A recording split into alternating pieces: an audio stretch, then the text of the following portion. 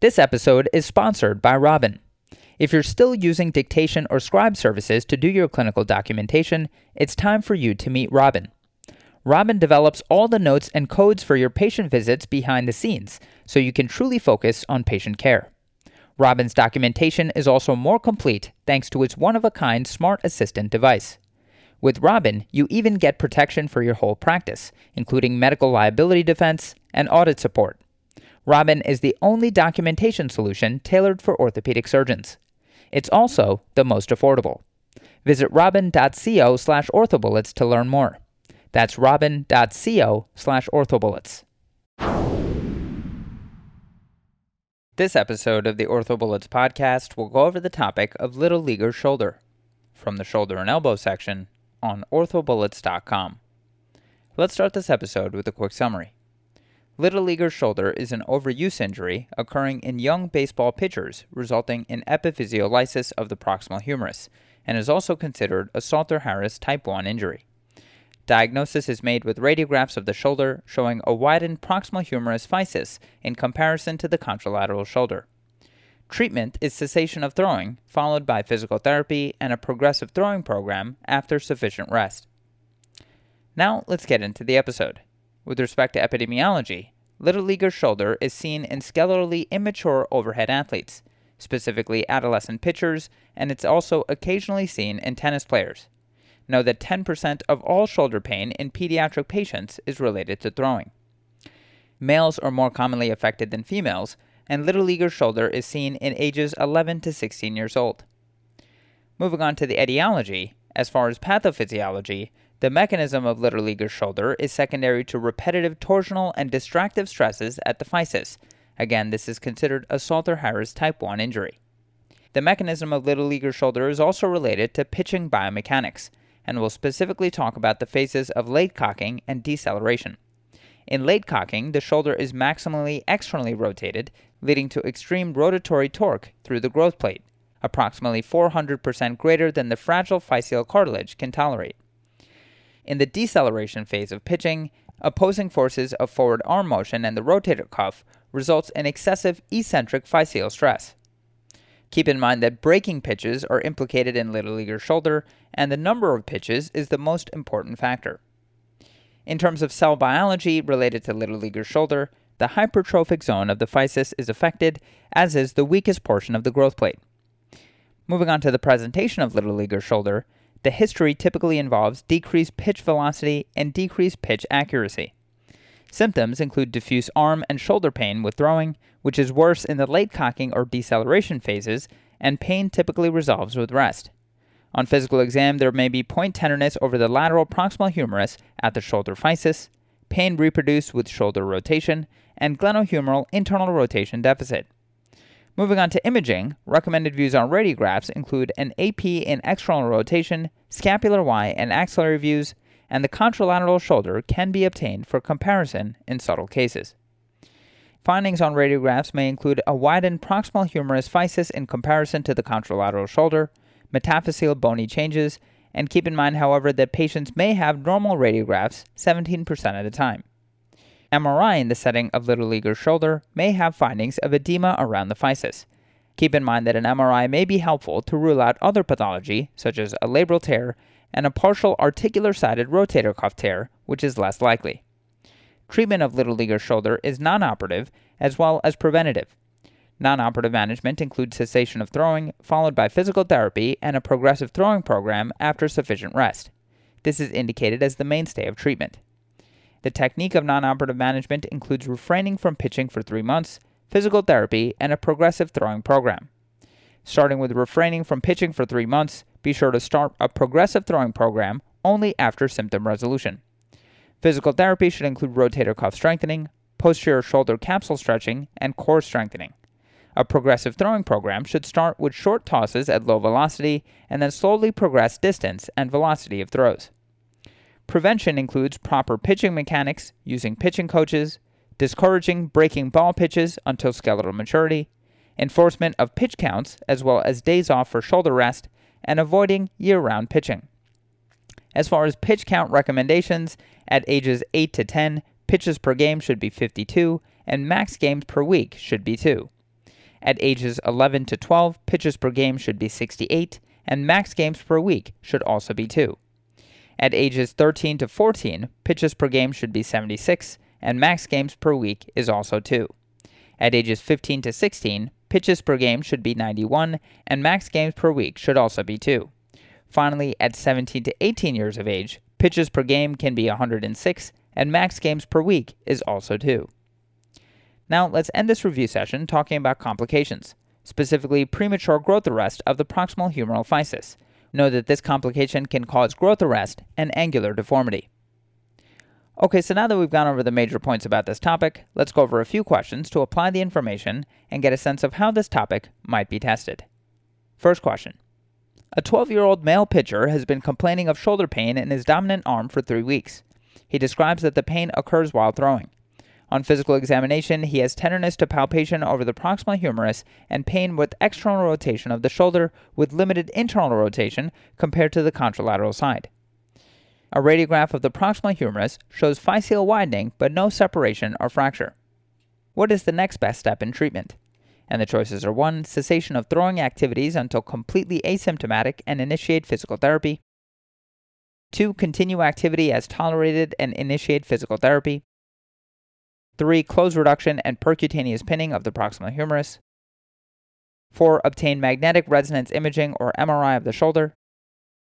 And 5. Answers 2 and 4.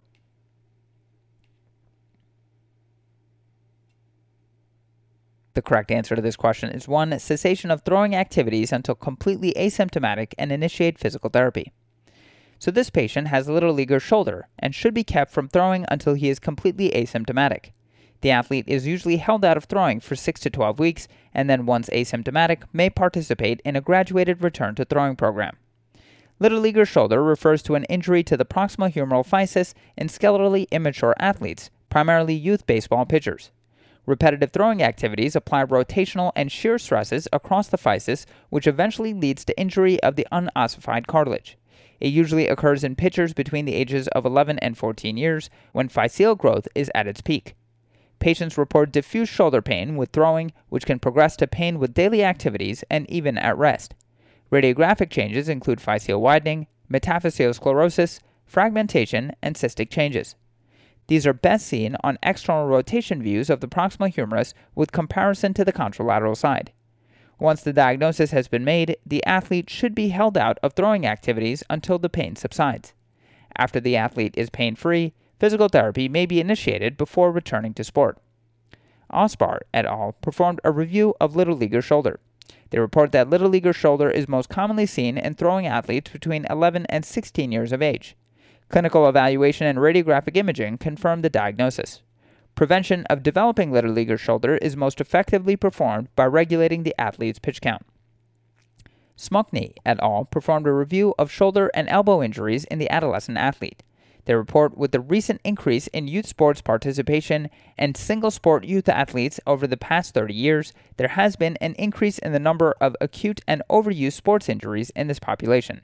They conclude that little leaguer shoulder is best treated with throwing cessation until the pain completely resolves. To quickly go over the incorrect answers, answer 2, continue activity as tolerated and initiate physical therapy, and answer 3, close reduction and percutaneous pinning of the proximal humerus are both incorrect, as the treatment of little leaguer shoulder is throwing cessation until symptoms resolve. Answer 4, obtain magnetic resonance imaging of the shoulder is incorrect, as an MRI is not necessary in making the diagnosis of little leaguer shoulder. And moving on to the final question. A 13-year-old male left-handed dominant tennis player presents to your clinic with left shoulder pain. He states that he has diffuse shoulder pain on the left side and he is unable to control his serves when playing tennis. Your exam is notable for tenderness to palpation at the proximal left arm. You note that he has a measured difference in internal rotation between the affected shoulder and contralateral shoulder to be 30 degrees. You diagnose him with little leaguer shoulder. Which radiographic view can aid in the diagnosis in subtle cases? And the choices are 1, distal humeral axial, 2, West Point axillary, 3, Zanka, 4, shoulder AP and external rotation, and 5, swimmers.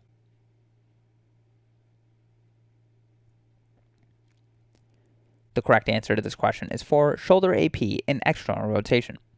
So an AP radiograph of the affected shoulder with external rotation at the shoulder will help facilitate the diagnosis. The radiographic findings in the physis are most clearly identifiable in the anterolateral physis of the proximal humerus. Little leaguer shoulder is an overuse condition that is commonly seen in the dominant arm of skeletally immature athletes. It is most commonly seen in pediatric baseball pitchers, but can be present for youths in other overhead sports as well, for example tennis, football, and racket sports. Due to the repetitive microtrauma like shear, torque, or traction forces imposed on the unossified cartilage of the proximal humerus physis, the patient will typically complain of diffuse shoulder pain with or without throwing and or loss of control with throwing or decreased performance in their given sport. Classic radiographic findings include physeal widening, increased sclerosis, demineralization/lucency, metaphyseal calcification, or fragmentation adjacent to the physis. AP radiographs in external rotation and or radiographs of the contralateral shoulder can aid in the diagnosis. The majority of patients have a resolution of little leaguer shoulder with conservative management in the form of time away from their sport. Those with glenohumeral internal rotation deficits or GERD have an increased probability of recurrence of little leaguer shoulder.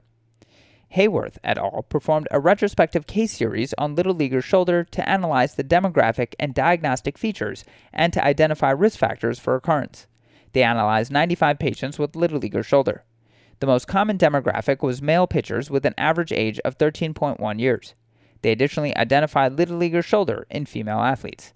The authors reported resolution of symptoms and return to competition on average was 2.6 months and 4.2 months respectively. The overall recurrence rate was 7%, and those diagnosed with GERD had 3.6 times greater odds of recurrence. Harada et al. Completed a retrospective case control study of 87 skeletally immature baseball players diagnosed with little leaguer shoulder.